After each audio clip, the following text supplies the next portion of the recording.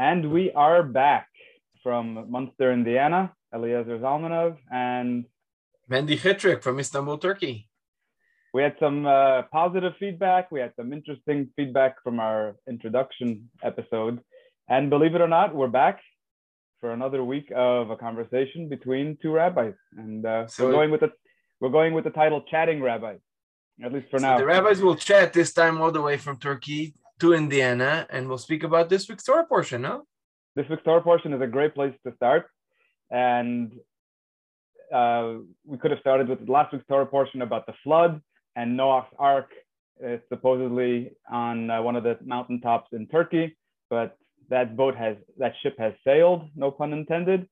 So let's focus on this week's Parsha, Lech Lecha. So how does Turkey connect to this week's Parsha, Lech Lecha? That's this summer I went with my son Chaim on a great road trip of 8,500 kilometers all around Turkey. I titled it the Turkey Jewish Road Trip, and I visited actually Haran. I think it's mind-boggling. You come to a little village in Turkey. Is it actually called Haran? It's still called Haran. It has about 20,000 people in this little place. Still called Haran, Harran. And just walking on that hill really connects, because think about it. Abraham was there. Sarah was there. Rivka was born there. Rachel, Leah were born there. 11 of the 12 tribes, sons of Yaakov, were born there. Besides Benjamin, that was born on the way to Israel or in Israel. So it is quite powerful. So think, standing on that hill, I was with my son Chaim, and he plays the violin, and he started playing Cuando el rey Nimrod al campo salía, miraba el cielo en la estería, mira luz santa en la judería que había de nacer Abraham Avinu, Padre querido, Padre bendito. Can you give us a translation of that song? I remember hearing it 25 years ago in Montevideo, Uruguay. Exactly. So that speaks exactly about that Avram was born, and he was born in Ur Kasdim, which is actually close to Basra in Iraq. But he traveled with his father to Haran. We read it at the end of last week's Torah portion. And he comes to Haran, and that's where God tells him, Lech Lecha. Lech Lecha me'artzecha. Go out of your land. Mi beit avicha, from the house of your father. Go to the land that I will show you. It all happened right here in Haran. I think it's quite amazing, quite powerful. Is there any indication of that history there? Definitely. First of all, it is quite interesting. I spoke yesterday with an archaeologist who digs here in Turkey, and he says that the temple, the idol worshipping of Haran is identical to that of Ur Kasdim in Basra, even though it's 1,000 kilometers away. So the families migrated. Exactly, the families migrated. It's quite a strong indication of people migrating from Ur Kasdim to Haran. Also, what is quite interesting is that this idol worshipping center or temple existed until the 10th century. Historical terms, it's quite close. 1,000 years ago, they were still worshiping the moon in Haran. Wow. But it's a very interesting city. The city has been lived on for 4,000 to 5,000 years. It's a oval shaped city, and people still pretty much live in the same way. Is it a regular urban style city now, or is it the same ancient style in caves and huts? Same ancient style. At the entrance of the city, there is a little water well, which is called Bir Yaakov. Wow. Bir Yaakov, which means the And there's, well, Jacob's well. and there's a big boulder on top, and they wait for all the shepherds to come together. I'm not sure about the boulder, but plenty of shepherds. Plenty Right. of shepherds. Everybody brings their sheep to drink water from the well. Wow. It's still exact same way. And then you see some camels walking by, and you think, are these camels descendants of Eliezer's camels, the one who he brought 10 camels from the camels of his master in order to fetch a bride for Yitzchak?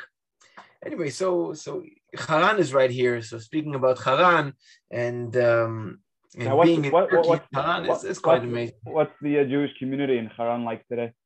Nothing. There's no Jewish community in Haran now. No Jewish community. There's no kosher restaurant, no mikveh. No kosher restaurant, no mikveh, no synagogue, but still wonderful to be there. I was there with my son. As I mentioned before, we were singing Avraham Avinu. We also sang Ufaratzta. Right. We were in Hashem say Ufaratzta right there. Ufaratzta Yam HaKedma. That's where it was said, right? And that's where you came back to. Exactly. Wow. So think about it. It's quite a central place for Jewish history. When being in Turkey, and which is a place which is really so much, has so much Jewish history here. Jews have been living in Turkey for 2,700 years. Wow, that goes as far back as the Bayis Sheni, the second temple. First temple. Yeah. First temple. The second temple was destroyed in year 68. But the first temple, which was this was from before the first temple. Jews are already mentioned as being living in Turkey. Jews of Jerusalem have been mentioned living in a city called Sepharad. It is not Spain. It's actually a Sepharad. Oh, okay, I won't say it's not Spain because some commentaries definitely call it Spain, but other commentaries have mentioned that it is a name of Sepharad, a city in Turkey called Sardis, which still has an ancient Jewish ancient synagogue built 2,000 years ago. Wow. So the history is there. Why were you traveling around the country? Was this a road trip you do often? So no, it's once a year I do a road trip with my son. I last year did with my son Eli, who is now in Abu Dhabi, and this year with my son Chaim, who is now studies in California. First of all, it's a good way of connecting with your son. Spend 4 weeks. 8,000 kilometers in a car with one person is a bit, even if it's of your son, even if you love him very much and he loves you very much.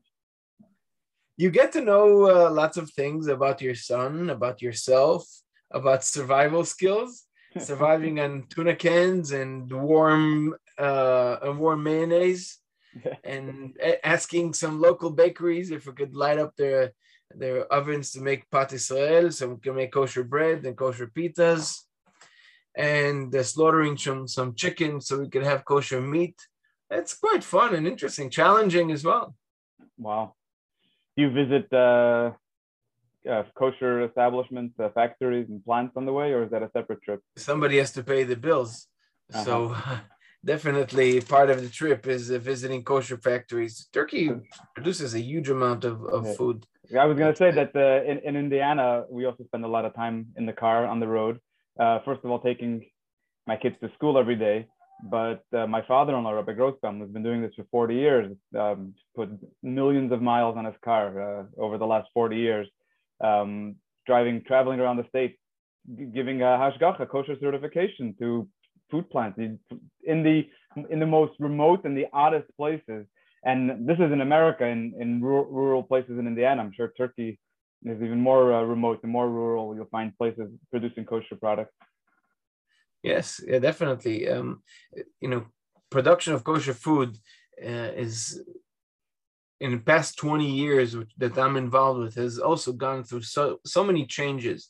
Many people think that I know that this product is kosher. A product could have been kosher for 1 year or 2 years, and then it completely changed the way it's produced, the way it's served, the way it is byproducts and things that go through.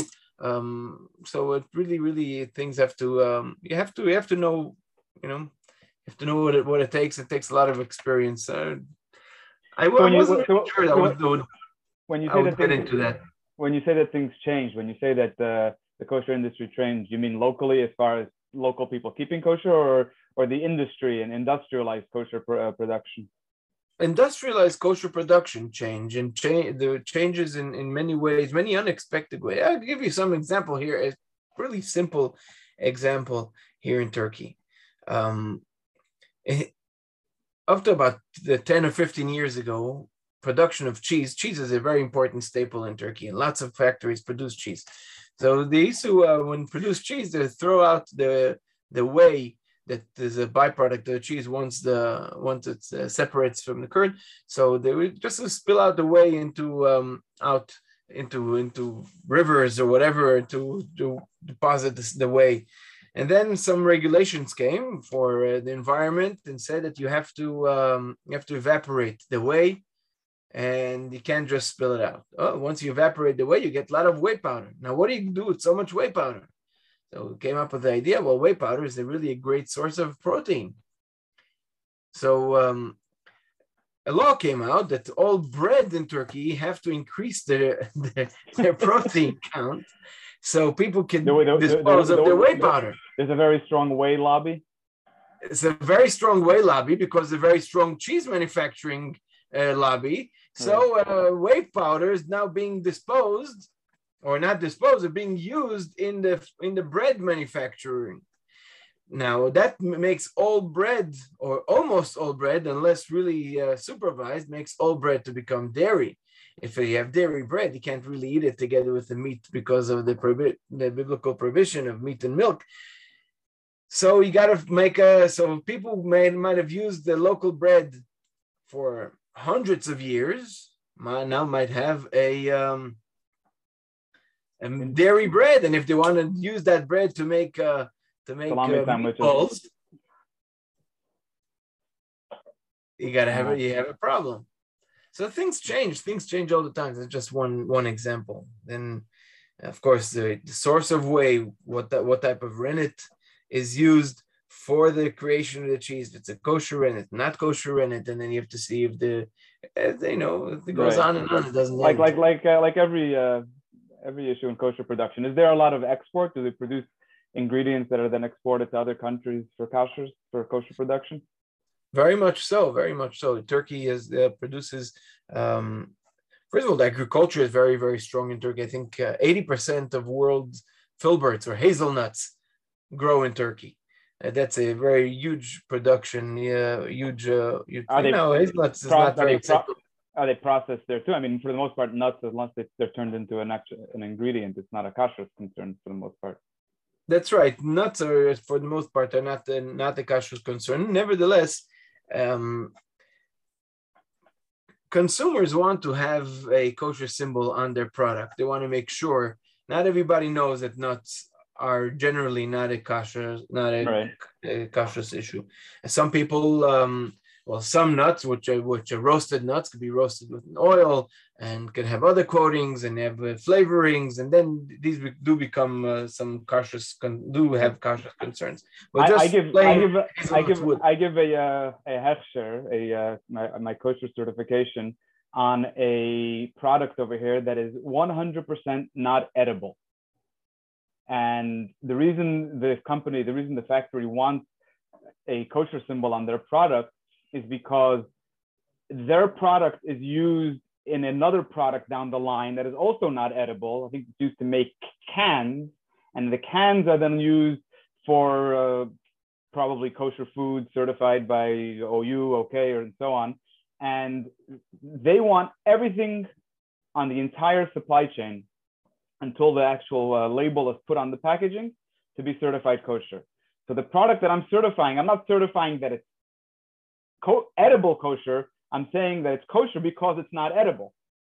Right. So there are many things like, that Goodyear tires have a kosher certification. Right. You know why? There's some kind of oil in there that's used in the same, similar to the process that I'm involved in over here. It's some kind of lubricant or an oil that's used in the canning process. So it's actually in the reason why Goodyear tires have a kosher certification is because the rubber or some sort of is used in the gum industry. Okay. some sort, Interesting. something in the gum. And that's why you're not supposed to swallow gum, because it has some synthetic It has some tires in gum. It has some, so it doesn't have the black tire, but it does have some component that comes from the Goodyear manufacturers. it. So that's why Goodyear has a kosher certificate.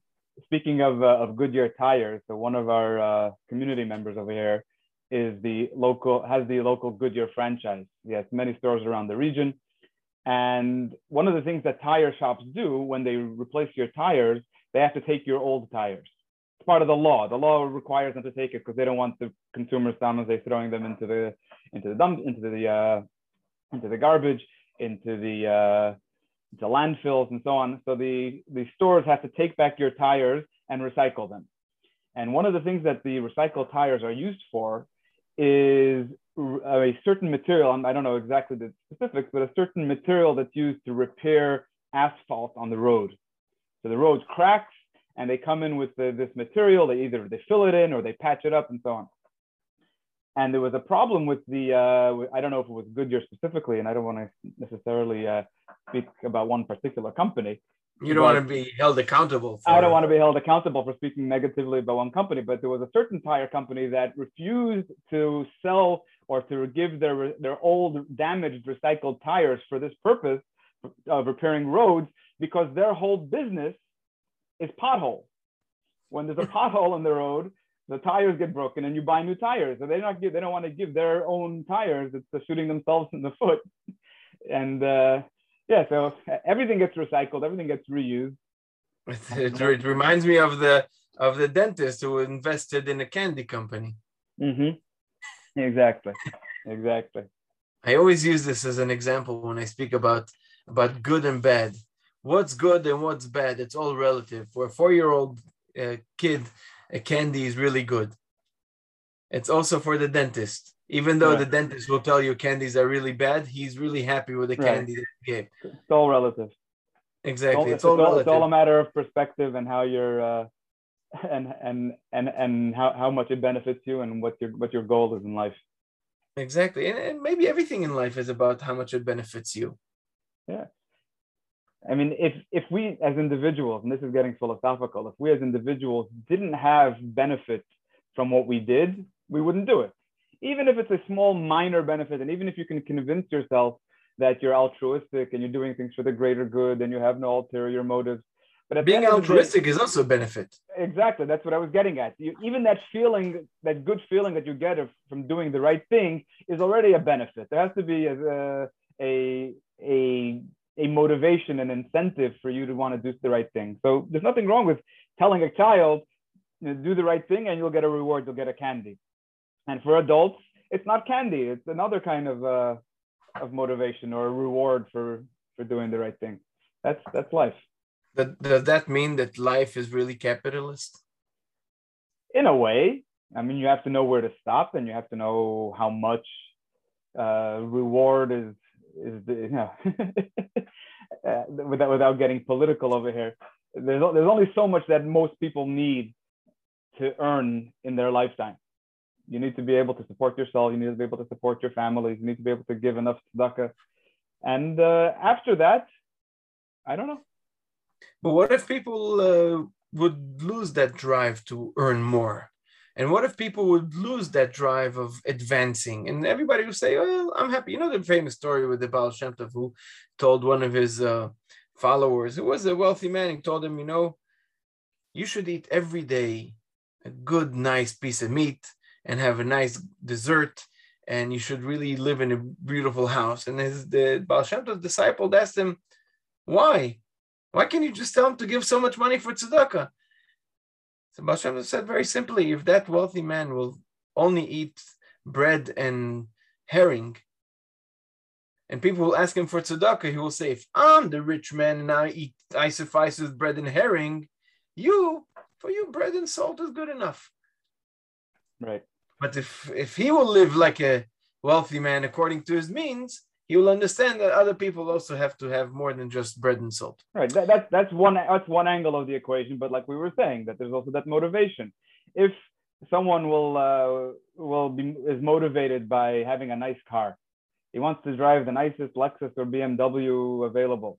And by him being able to afford that, that also enables him to give tzedakah with the money that he didn't spend on his car. Then that's wonderful. Other people have different motivations. Other people have different incentives. But sometimes you need capitalism to be able to give people what they want or what they think they need, so that then they can in turn help others and be there for others. That's how I guess in a way that's capitalist. Yes, but that's definitely people have to have a drive, have to always have a drive, and something that will benefit them. And every person is a little child. Every person tries to get recognition, tries to get a smile, try to get other to like what he says and what he does, and we likes attention. Yeah. So what drives you? Let's hear. Since we spoke last week, we said that we're going to be open, honest, and frank. So what's your drive? You cut me off guard. Rabbis, they used to be just preachers, not going to get take off all their clothing right here in front of a microphone. But it's something I have to think about. What drives me? What drives you? I was going to say, I'm happy you didn't ask me that question. You're right. It's a good question that doesn't always have a perfect answer. Or sometimes we're afraid to face that answer, or sometimes we're afraid to face it publicly. Right. I once had a teacher in yeshiva. Actually, he's our relative, Rabbi Nachman Tursky. My first year in yeshiva in Mesivta, he was teaching us Bava Kama, tractate Bava Kama.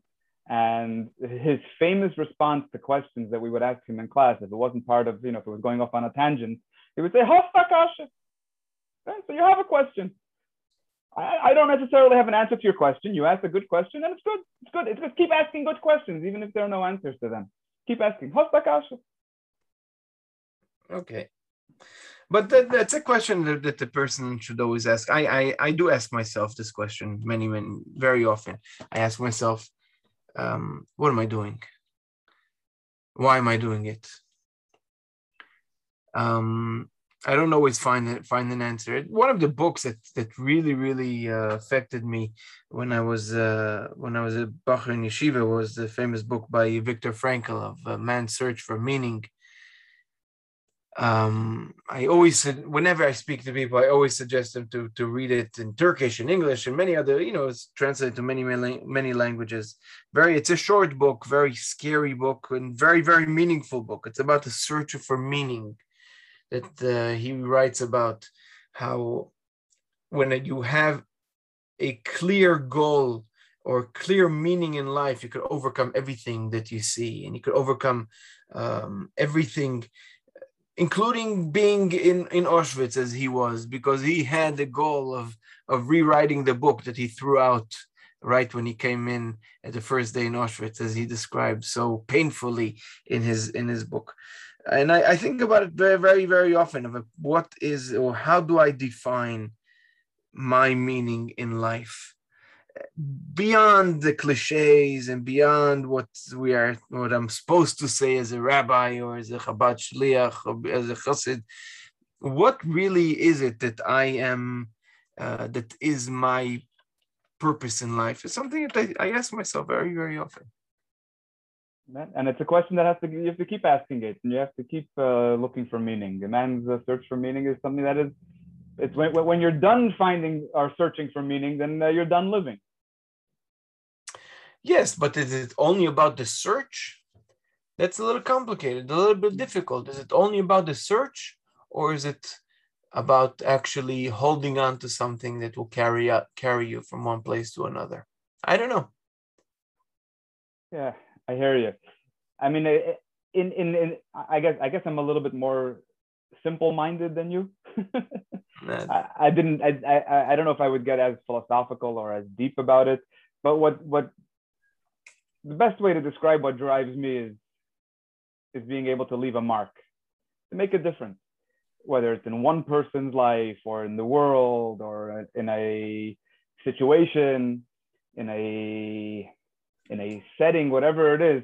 and even if it's just my children, if after 120 years and I look back and I say, I didn't accomplish much in life, but at least I look at my children and at least they're continuing, they're here. I brought them into this world. I taught them, I educated them, I raised them.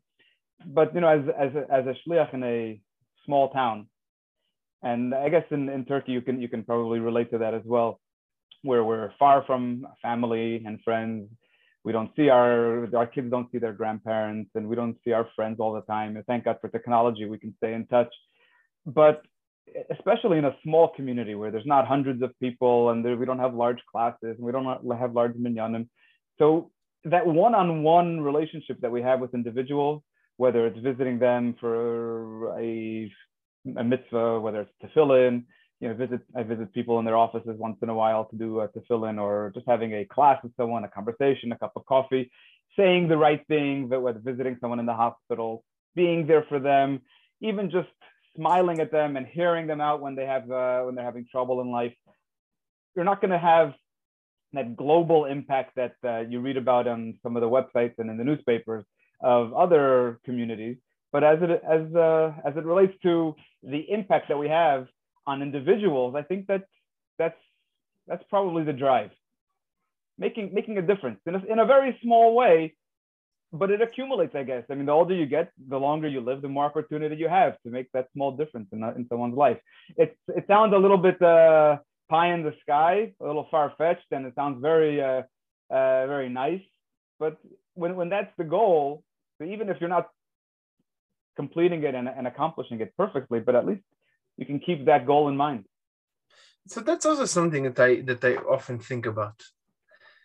My kids, my wife hates dogs. It's a Jewish thing, but we have a neighbor, a very good neighbor, who has a dog, and my kids adore the dog. And quite often they call him up, and he brings over the dog, and the kids take the dog out for a walk. And when it's the little kids, so I go with them because I don't want to send them alone to the park. And you know what dogs do? They leave a mark. Okay. All right. Kanaiti, here was I. Yes. And when I think about my job is leaving a mark, is what type of mark am I leaving? Okay, that was an interesting introduction to the point. It's true, yeah. You can leave a mark, and it's something that you're notorious and infamous for, and you'll never be forgotten for something horrible that you did. Obviously, which reminds me the story of the Tzemach Tzedek, the third Lubavitcher Rebbe, that once a Chassid came to him, and he gave him a blessing for long life, and he said he accepts the blessing of Anishkim Poirish Yoren.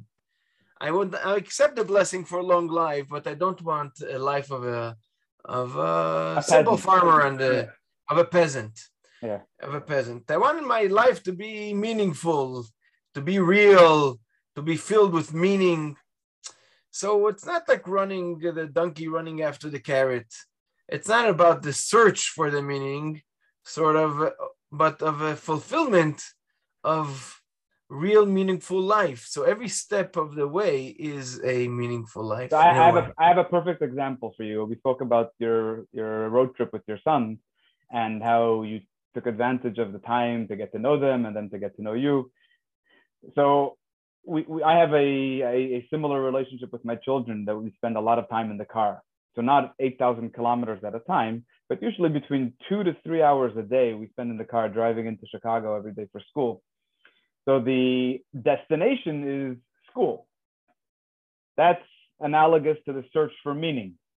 We're on our way to school to get there, to arrive, so that they can have a day full of their very vital Jewish education. But the trip itself is also meaningful, or at least we have to make it meaningful. So the journey getting there is an opportunity to turn it into something. So yes, life is a search for meaning, but the search itself could be meaningful and could be impactful on ourselves. Which reminds me of a Hasidic story of Rabbi Hillel Paritcher, And with that, we'll end off before it's getting late over here. Okay. The story of Rabbi Lubavitcher, who made up with some wagon driver that will take him to visit his Rebbe, the Tzemach Tzedek, the third Lubavitcher Rebbe. And Rabbi Lubavitcher was a great scholar, a great chassid, a great mind, and he's traveling. But the wagon driver knew that it takes him a long time to pray. Every prayer takes a few hours. So he made up with him, okay, I'll take you, I'll drive you over. It's going to take us 2 days to travel all the way from Paritch to Lubavitch. But on one condition, in the mornings, you just pray quickly and we go on our way. You're not going to have time to hang around these little junky hotels on the way and the little motels or kretschmes on the way. We you daven, we go. You pray and we go.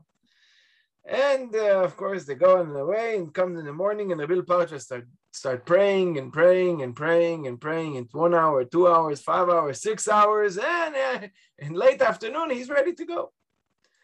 And the wagon driver tells him, what is this? We made up that you're going to pray and go.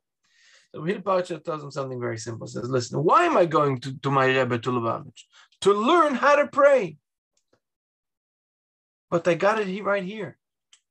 I was able to pray here. I got it here. Why do I have to? I got it here. Right. It's like then, and the mashal, the parable was a person who goes down to the market and is going to purchase goods in the market, and on the way he stops off to someone who's giving it to him for a better deal with less schlepping and less travel. So that's the same concept of making the search for meaningful itself.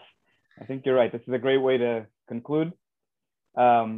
So our message to our listeners is, of course, if you have feedback, we'd love to hear it. Positive, negative, neutral, anything, we'd love to hear from you. You can tweet at us, you can email us, you can text us if you have our numbers. But a reminder to make the search meaningful. Right. And we'll meet here every Thursday. Every Thursday. Wonderful. Inshallah. Inshallah. Sei gesund.